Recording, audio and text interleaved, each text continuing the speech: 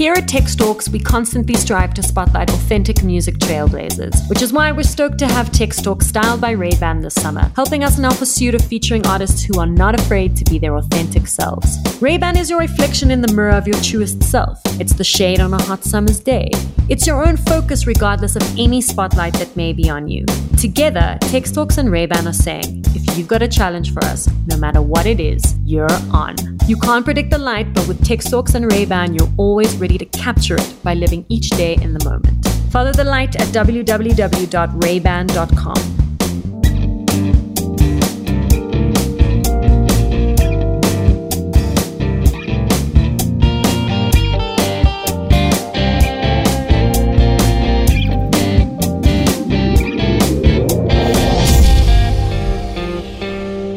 Hello and welcome to Tex Talks. I am Tex, and today I am talking to a man who has been the smooth voice and face of South Africa's most beloved house music trio from the City of Gold for over a decade.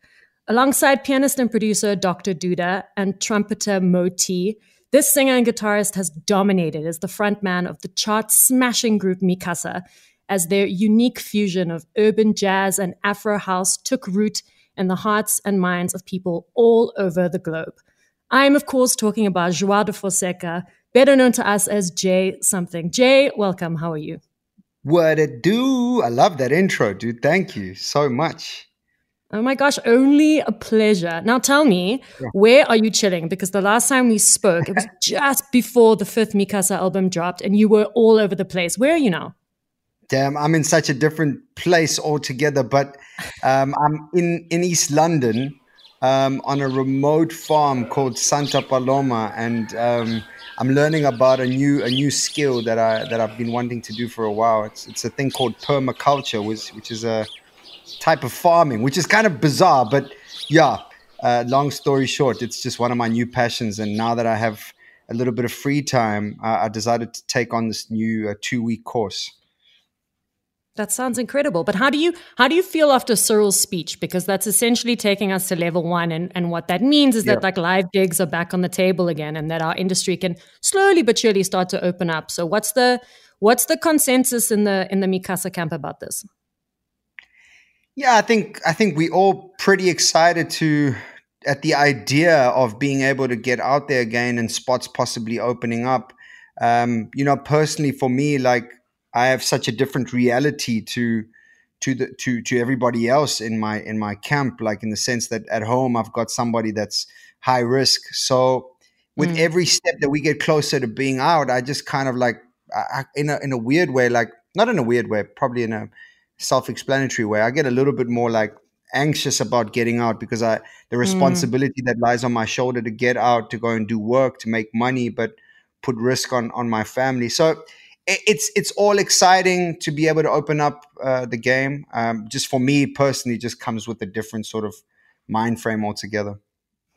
100%. But like, obviously, you're not only the frontman of Mi Casa. I mean, you're an entrepreneur. You're a business owner. You're also heavily involved in the food scene. So I'm assuming that this new permaculture venture feeds into that as well. Yeah, in a way, actually, Tex, I haven't even spoken about this at all because I'm in such in a bit of like a change at the moment. And I think that what COVID and lockdown did for me was, it just put so much into perspective, dude, like as to like, what am I chasing? What am I representing?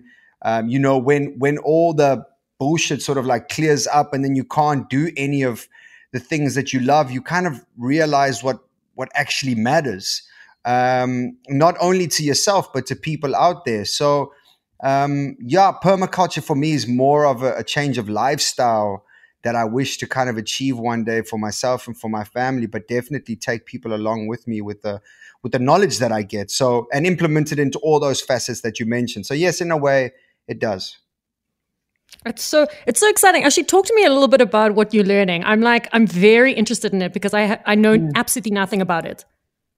Yeah, I'm so interested and passionate about sustainability and finding ways that we can, be kinder to nature, but not only be kinder to nature, help nature kind of get life again, and be kind Mm. of work with nature instead of thinking that we're the most important and knowledgeable beings on the planet. So I think that for me, permaculture is an approach. It's a system design that you would apply to a city rooftop or to a farm. You can apply it everywhere in your home, and it's essentially a school of thought that applies systems into your environment that allow to use nature in a natural way to get the desired sort of output. So instead of using tractors to tilt to soil, and please just shout if I've kind of like gone over your No, I love this. understanding. uh, it's instead of kind of doing that approach, it's understanding that there is a completely different approach in you just using nature as it is. So yeah, I mean, I don't know if I've actually done justice to it, but it's just using nature in your benefit instead of going against nature. We're just chopping down Mm. forests without having an idea of what that actually does to the nature in chasing our greed, which is money. And yeah, it's just weird how society's turned out. We value so many different. Our value system is what scares me a lot.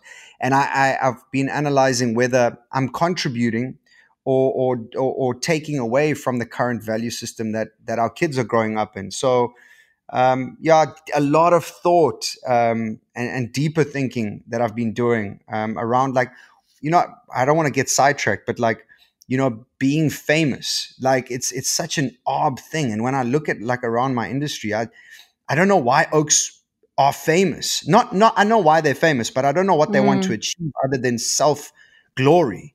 And for me, like, I don't want to glorify myself really. Like I want to use the fame that I have to make an impact. And I think that I've done that in how I've approached the game, but I want to take it to another level. I want to use the influence that I have to really start making a real impact on the planet. So yeah, that's kind of where I'm starting. It's so interesting that you mentioned that, because I read an article. I remember, I think it was probably like circa 2017 when you guys released Familia, and I read an Mm, interview, and you said that like music, like round about just before you recorded the album, music and performing had become like this job to you, and it had become like quite mechanical, and you'd lost the joy of it, and you weren't 100% sure if you were going to continue with Mikasa, but then you guys all sat down and you had a chat, and then it mm. just kind of worked out. So I mean, like, what makes you, because a band is essentially it's a family, but also by Mhm. extension, like it's a relationship. It's a 10-year relationship that you Yeah. guys are celebrating this year. And what made you go, okay, we want to give this another go, like we want to stick this out? Um, a couple of things, but I would say the main sort of driver for it, I would say there's two. I tend to be really vulnerable and honest in these conversations, but the first one is that I do believe that Mikasa is more than just a band. I do believe Mm. that Mikasa does more than just provide music and entertainment. I think that Mikasa digs a little bit deeper, and it provides hope to people that are hopeful of inclusion and unity, and the ability to learn and to grow bigger than what our past has shown. I think that Mm. without knowing that we were actually creating that, when I really think about those ditches of really feeling like there's no hope, I've really dug deeper to find that purpose in Mikasa, that there's so much more to this band than it just being a source of income, a source of entertainment for people, and so forth. So from that perspective as well. And then on the other side of things, for me, Mikasa supports a lot of people. So throwing in the towel is kind of like a little selfish at times. So also, like, I think the main factor was point number one, but point number two that I can't leave out is that when I look at, let's say I quit Mikasa tomorrow, like the Hmm. impact that that would have on not only Mo and Duda and myself, but the further down the line impact that it has on so many families that we support. So yeah, I mean, I think, and then an understanding, and then a passion for music and a passion for Mikasa really is a dream come true for me, because it was a music tool that really did what I wanted to do. It really made an impact on society, for the good. Mm-hmm. There's not one bad story of Mikasa. There's no negativity around the band. So when I look back at it, whenever it does come to an end, or maybe it never comes to an end, but just reflecting back on Mikasa, for me, it gives me a huge sense of pride and joy. So that for me makes me really happy, and it makes me want to carry on doing it. It doesn't mean that I won't release solo projects, and Mo and Duda would say the same. It just means that we would love to keep this band together for what it's done and what it will do. So, I definitely want to talk about the new album, because as far as I'm concerned, it's Mikasa at your most honest, and because of that, I think that it's your best work to date. But I do want to go all the way back to the beginning. Tell me, how did the three of you come together and decide that like music was the calling and that Mikasa was the way forward?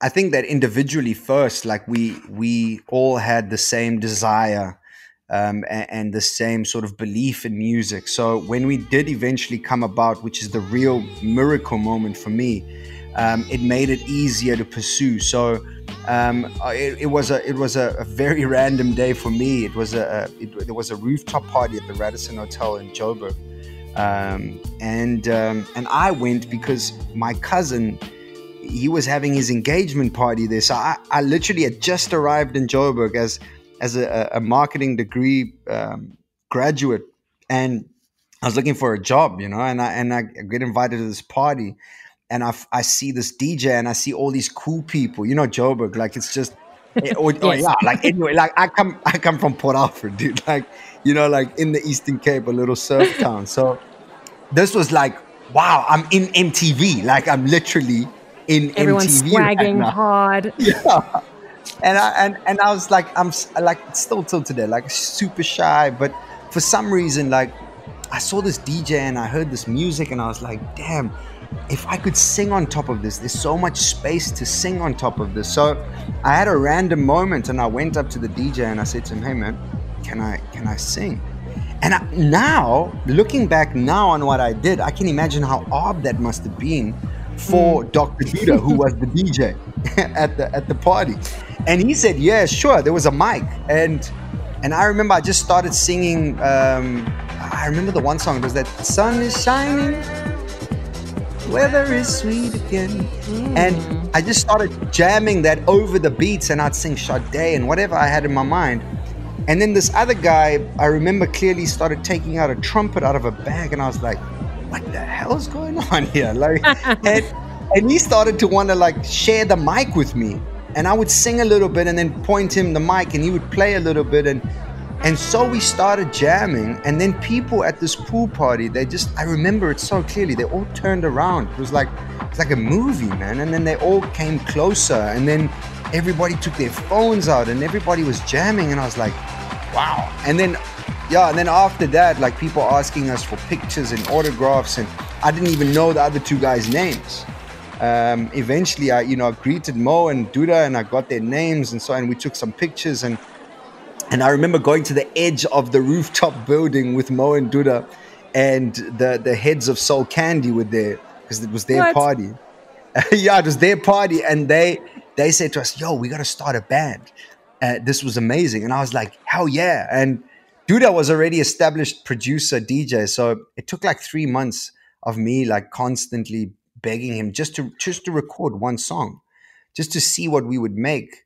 And 3 months later, yeah, we wrote These Streets, and fuck, dude, like, yeah, like this crazy. When I that's gonna make an incredible first chapter of your autobiography. Yeah, I mean, like, yeah, dude, like just for me to be able to tell my kids that one day, and for them to kind of look back on that moment, like I never was a big believer in moments being like, how do you say, like meant to be, and since that day, like I've had a whole new perspective on not necessarily that there is a moment in your life that is meant to be, but there are so many moments in our lives that have so many different purposes and meanings, and that one just stands out as like one of like life-changing moments, Oh, but then you go and you release These Streets back in like 2011 and it explodes. And then you get Yeah. nominated for 5 Summers and you win 3. And I remember watching your performance that year and thinking like how How cool it was crazy. choreographed. No, it was amazing. And like how Yeah. very easy and like Wow. comfortable you guys looked on stage. What do you remember about that night specifically? Oh Because that must have been man, huge for you. it was such a magical night. There's such a beauty when you are a starting artist, like you're just starting out, and you're so innocent. You have no idea. You're not tainted by anything. Mm, You just you're just a kid, and you're just approaching everything with so much innocence, and I don't want to get fast track the story, but that's what I lost. And that's what I still like feel like I wish, and it's a weird wish because it's just part of how it is. But I mm. wish we could not lose our innocence in our pursuit of our dreams, because as soon as we learn too much or we get tainted, we just disturbs the whole thing. But that day, I just remember being relatively nervous, but not so nervous. I was just stoked to be there and like Mm. happy to be nominated and happy to be a part of it, and kind of felt like super super blessed to be there, and kept thinking about, I can't believe that this has happened so quick. And then we won the first award, and then that was amazing. And then we won the second award, and we were like, what? And then we went to go and perform, and I was super excited for the performance because the team that put that together, like they were the geniuses. We just followed what they wanted us to do. But It was so um, rad. People of South Africa, please welcome Mikasa. it was rad, dude. And Yeah. I remember doing the performance and then having to change to try and get back to the chairs in time, because that was the time that they would announce record of the year. But we didn't make it back in time, and then they kept us backstage. And I remember the guy just kept pushing us closer to the curtains, and it was such a nerve-wracking moment. I eventually said to the guy, "Yo, please stop, man! Like you making me like this is too much. Like we're not going to win," because at that time it was Zahara. I can't Oh, remember wow. the name. Loliwe. Yeah. Yeah, and she had that song, and that song was huge. And we all kept saying, "Nah, man! Like record of the year is definitely going to Loliwe." And then I remember, and I'll never forget. I still have the image in my mind. They mentioned our name, and I just remember Duda running onto the stage through those curtains. And I just remember his face really, and that's my moment, is that it's just, you don't see the people, you just see your people, and you're like, wow. Like, yeah. So that was a moment I'll never forget. But when you come out of the gate swinging like that, like you did with your debut album, surely there's pressure on you to like keep that up, like to hit that again with the second album. Yeah. And I see it now with so many people that are releasing sophomore albums.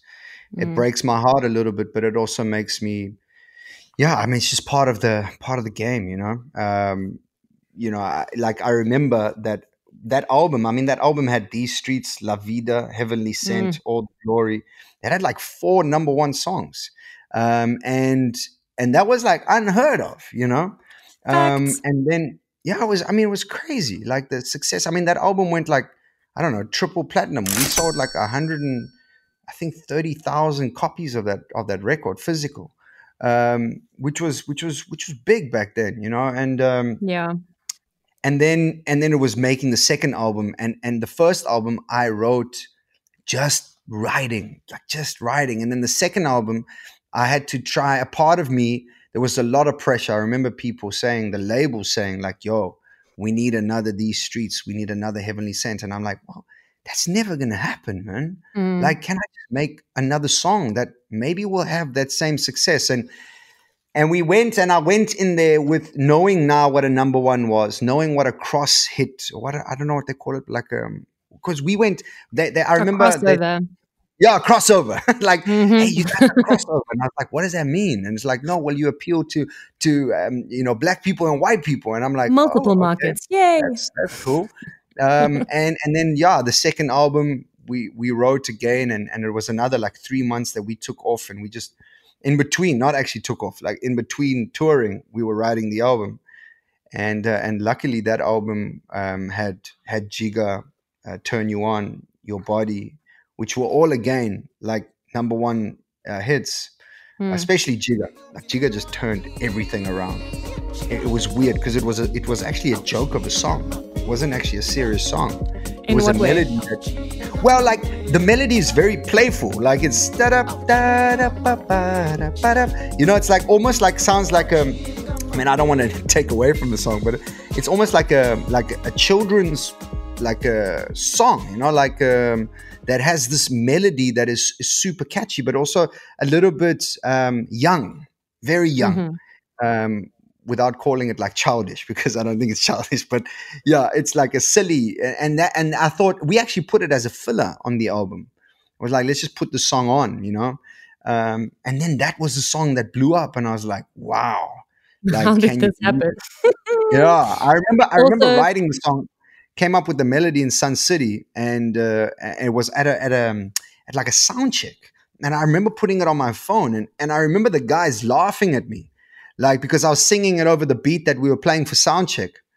And I remember like everybody laughing, like, dude, that's so silly. And I was like, oh, okay.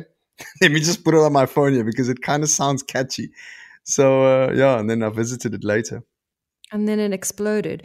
But where did your enthusiasm start to like dip a bit? And where did things start to get a bit, yeah. You know, for the band, I'm struggling to find the right word, but where did like the general consensus of the enthusiasm start to wane?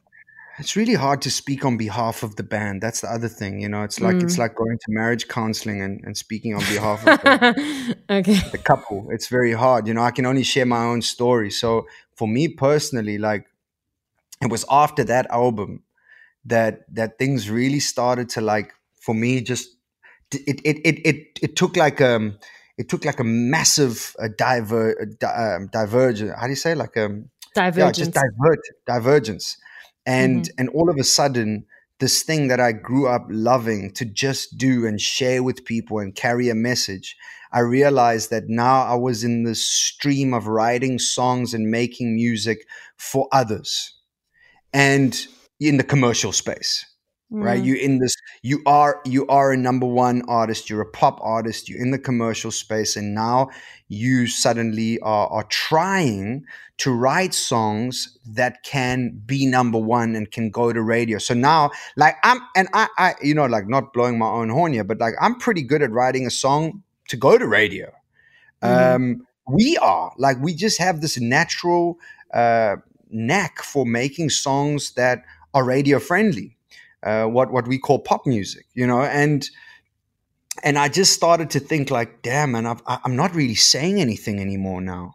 Now I'm just saying what the kind of like just a global message, and that started to really eat at my soul because, and that's when I started to make my own music at home, which I've never played for anybody, but it's just stuff that I needed to have an outlet so that I could carry on doing the other stuff, and that's when this album.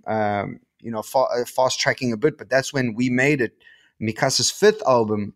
I was like, you know what, guys, the only way we will actually survive another album is if I personally just make the music that I'm into together with you guys, and you guys just bring what you really want to bring. But from my side, I'm going to write about what I'm dealing with, what I'm feeling, and hopefully people can connect with it. Yeah, 100%. But I mean, with any creative outlet, like when it becomes formulaic, artists they feel stifled, they feel trapped. But I think that we made it, which is also like a huge milestone for you guys because it's 10 years of Mikasa. So congratulations for that. But the title is super interesting because on the one hand, you're saying like, oh my God, look at everything we've achieved with our career. But then you're also saying, oh my God, I can't believe that we're still at this. Like it was touch and go for a second. Like, am I on the right track? Yeah. Yeah. And just like, yeah, dude, I really didn't think we would be here. I was so drained. I can't believe that we made it. Like we're still here. So, the album for me it was a name that I came up with just to kind of like really stand for what we feel, but also to hopefully convey a message of like when you're really present and when you're really in the moment, in this moment right now, you realize that, hey, I'm still here. Like it's not all done and dusted for me. Like I'm still here. Like there I still might got be a things lot of to say. problems. Yeah, but like I'm still here, dude. And I think that for me is the most important, is that if you're aware that you're still good. Like if you haven't pegged, if like you're still okay, like you still have time. So yeah, I mean, like Mi Casa, what a journey, dude. And that for me just felt like a really strong statement for ourselves, because a lot of the things that we did as well, you must remember, was to refuel our souls. So even the statement was like for us to look at and be like, shit, man, look how far we've come. We're still here. And when times are tough, remember that we made it through a lot of stuff. So yeah, that's the title.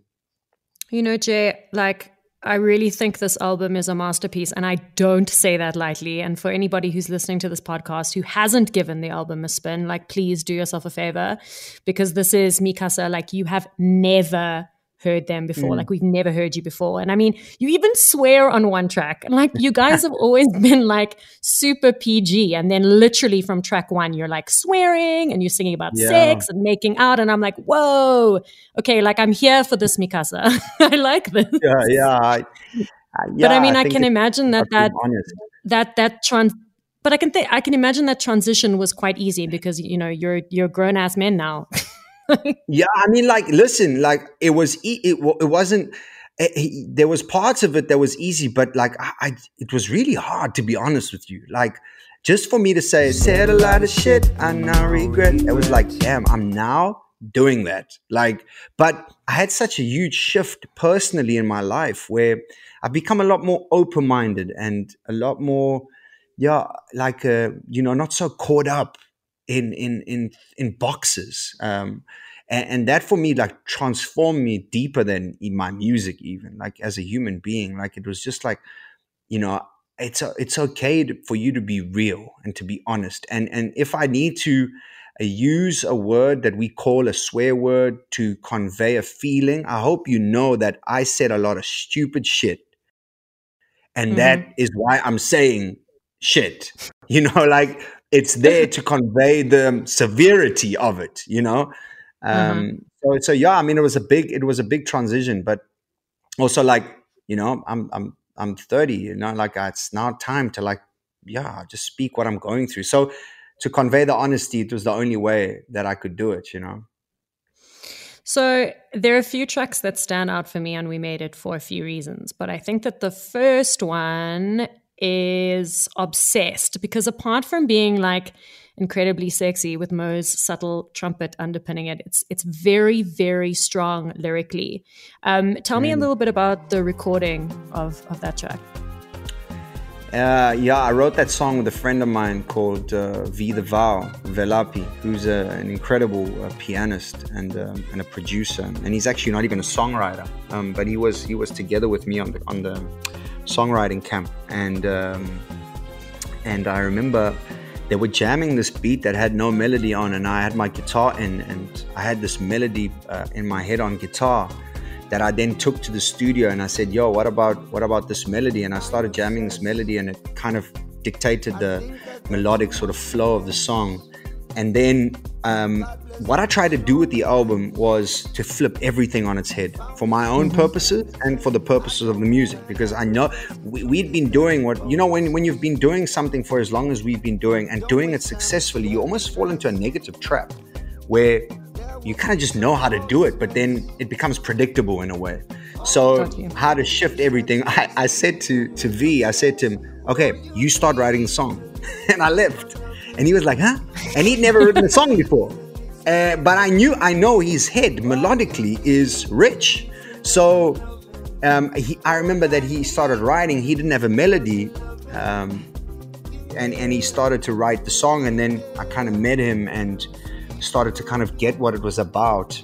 And then we managed to kind of just start gluing it together. So he wrote that first verse, and I added a little bridge to it, or a linking part to the chorus, and the chorus I wrote it. But yeah, it's a story about a common thing. You know, we often thinking the same thing. Mm-hmm. You know, that's the weird thing about life, is that we often thinking the same thing, but we don't want to say it. So this person, your partner, thinks that you're obsessing and you're obsessed, and you thinking, damn, your partner's obsessed. And then the song kind of culminates into saying, you know what, we both obsessed. Let's just stop talking and let's make out, and that will fix everything. So channel your energy in a different way. So you've got that track that's got a very specific message to it. And then you've got a track like Eve that talks about slavery and girls going missing. And I don't think that Mikasa has ever been more socially conscious as a band. And now, during a time in South Africa where like the issue of gender-based violence is so prevalent at the moment, how has that song been received in general? Tex, if I can be like in 2 months, we got like two and a half million streams. So it's clearly being, yeah, it's crazy, dude. Like, it's just been, from a streaming perspective, it's just blown my mind away. That's incredible. Well done. Yeah, thanks, dude. So I think that in general, it's obviously being well received.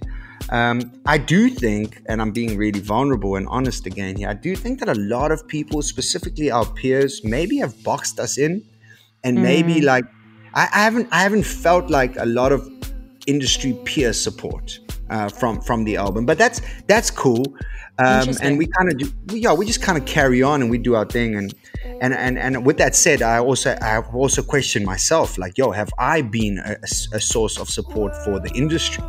Because I'm a little bit of a loner, you know. So maybe I did that to myself. But anyway, I think that a song like Eve, it's done superbly well. I wish we could have added a visual to the song, because I think it would have really helped convey the message that much more with a music video. But you know, for me, I think that the message in that song is I've always tried to, I've tried many times to write songs that convey sort of like a more honest and raw opinion on things that are currently going on in the world, and it tends to come across quite cheesy, for the lack of a better word. And it's amazing when you're just not trying and you're just being honest, and you kind of just try and put pen to paper of how you're really feeling about all the crazy shit that's going on, and it just comes across. So yeah, I think for most part, like, from the people that I've spoken to, you know, also because of lockdown, it hasn't allowed us to interact with people that much. So we haven't seen what the songs mean to people yet. We haven't felt that energy. It's all just been social media, and we, like, I don't necessarily live so much on the online as much as I used to. But I think for most part, I think it's definitely spoken to a lot of people from what I gather. Well, it doesn't come across as cheesy at all. I think no. Yeah, real winner. Real winner on your hands. But another track that I think is very beautiful is Banza and Patsy, which is the instrumental interlude off the album. And I know that Banza and Patsy are Mo's parents. So talk to me a bit about how that was conceptualized. Well, the song that comes after that is my favorite record on the album. It's a song called Mamela. And Mamela, which means listen. And we were actually working on that song, and we kind of finished up the song, and it's such a beautiful song. And I just felt like it needed, we've never done an interlude, you know, and I think it's one of those things that you're like, man, how do we make this more of like a storytelling? Like, how do we really convey feelings and emotions? And interludes tend to do that really well if you listen to the album. Like, I love listening to an album, you know, in succession, and listening to it as a body of work. From beginning to end, 100%. Yeah, I mean, like, we now more in the singles and in the, you know, that sort of world. Nah. Yeah, I know. I'm speaking to my people, right? Like, for me, creating a body of work is really important, and I love it. Not important, I just love it. And I remember that emotion that came from the songs. I remember saying to Mo, you know, why don't you and Duda create a piece of music that is an interlude to Mamela, and it conveys the message of romanticism. And I made it closer to home for him. I said to him, listen, imagine your dad was still around, because his dad played trumpet for Mango Groove, and a phenomenal man and a phenomenal trumpet player. And channel that energy of your father and play for your mother as if he was still around. How do you think he would play? Because I knew that would convey the emotion that the song carries for me personally. So yeah, Banza and Patsy, what a beautiful piece of music. And that was one take from Mo, right? He just kind of channeled that energy. Yeah, it was rad, man.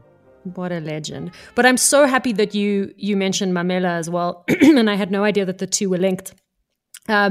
Because honestly, I think that Mamela I really hope that you release it as a single, because it's so catchy and like so dance worthy, but it also comes across as like very tender and very special. Yeah. I got goosebumps now as you're speaking about it, like this, because it means that much to me. I think I nearly shed a tear every time I listen to it. No joke. Really? It's a song that I wrote in the darkest part of my life. Like it's weird, man. Like it's not weird, but it's something that I've never had the guts to talk about, because I just never felt mature enough to speak about it, to be honest with you, because it's a lot of emotion trapped in that moment of my life. But basically, it was written in ICU, nearly losing, one of the people that I love the most. And Oh, wow. and in that moment, the only thing that we found hope in was dreaming of a getaway. When we're done with all of this that we stuck in, Beautiful. we're going to go to Italy. And I remember, like, we were just planning. We went on Airbnb and we planned this whole trip, where we're going to go, where we're going to stay, you know how we do, and where we're going to eat. And we just dreamt. And I remember that the whole thing was, we're going to go on a getaway. And then the song starts, get away, get away, get away. It's all I want to do. So also, next podcast we do, it's literally just going to be you singing snippets of stuff. Anyway, oh man, so yeah, that song really means a lot to me, and I'm I've been seeing on YouTube the numbers, like it's crazy. Like all the other songs have, let's say, 50,000 views on the lyric video, and I think Mamela's sitting on like 600,000. So it's like insane. Wow. So for that song specifically to click with people, and if it does click with people on a large scale, that will really mean a lot to me, because the song, like, you have no idea. So yeah.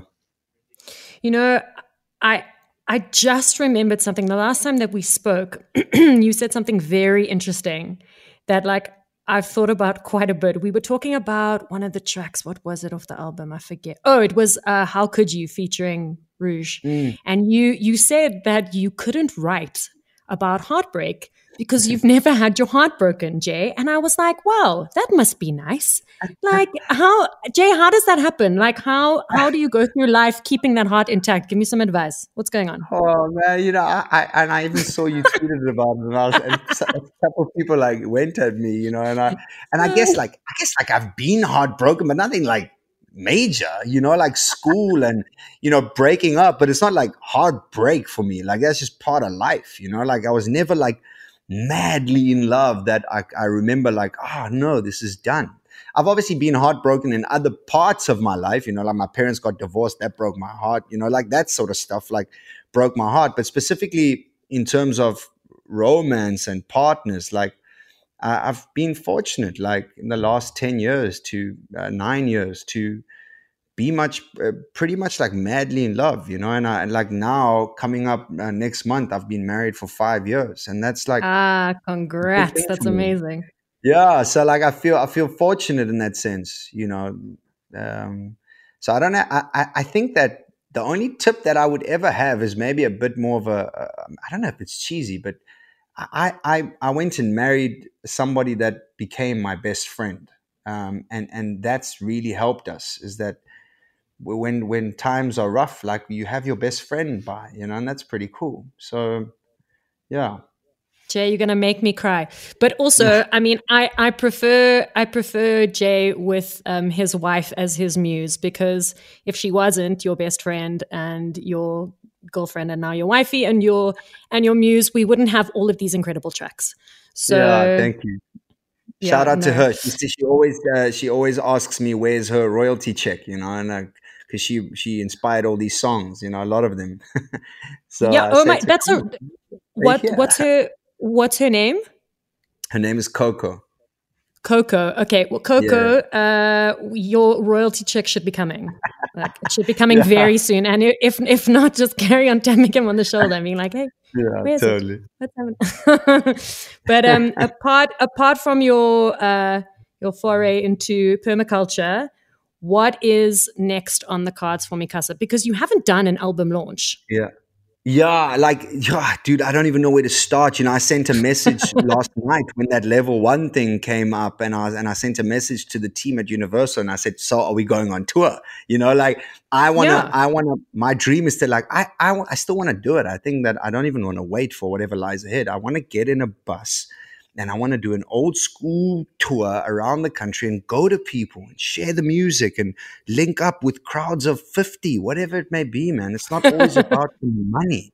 It's just about us being able to live and go around, and hopefully people feed us along the way and play some music and, you know, whatever it may be. So, you know, things are ever changing now, and we're just kind of waiting to see what the right steps are. But we are working on a couple of performances hopefully now for the summer, and a bit of a plan to get around to people and launch the album in whatever way it may be. But there are some plans in the pipeline. We are releasing a new single now in the next couple of days, which is pretty exciting. And I'm very, very, very excited for the song. Which track of the album are you releasing? I'm very, very, very, very excited. It's Mamela. Mamela will be the next single. Oh, yay! So, oh my God. You see, they call me Nostradamus on the streets. Yes, exactly. I honestly had no idea. That's so rad. Yeah. So I'm excited for that.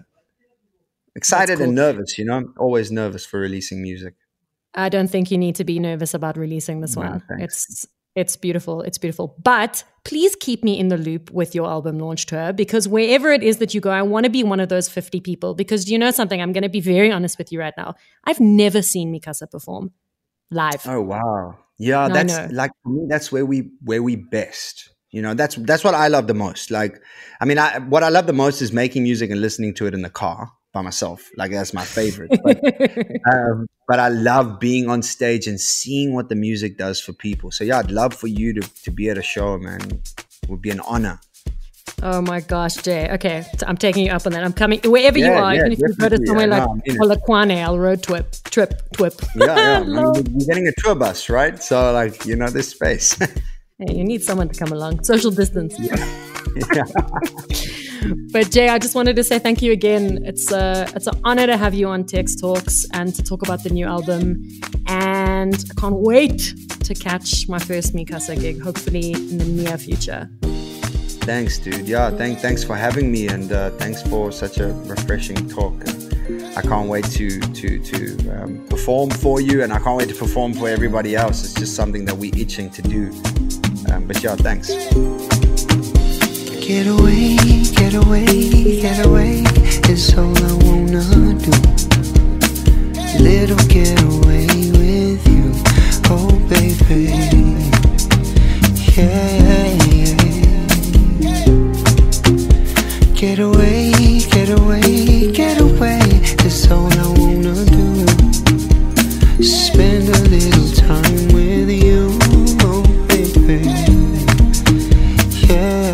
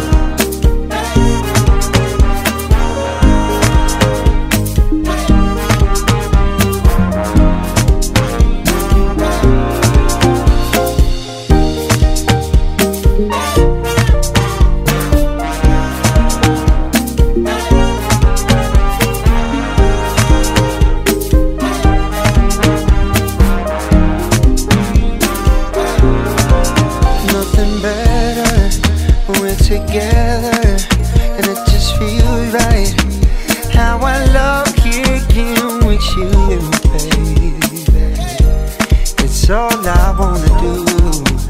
Yeah, nothing better when we're together, and it just feels right. Man, I love kicking with you, baby. It's all I wanna do, baby. I'm a melon, I'm a melon.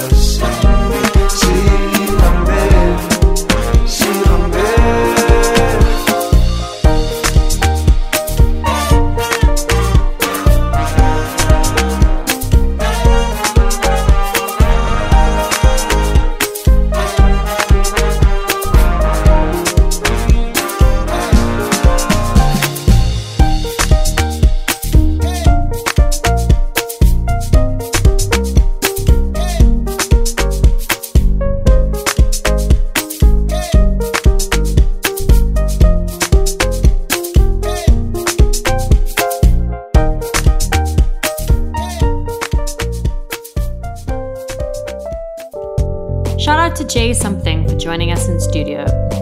Thank you for joining us for another episode of Text Talks.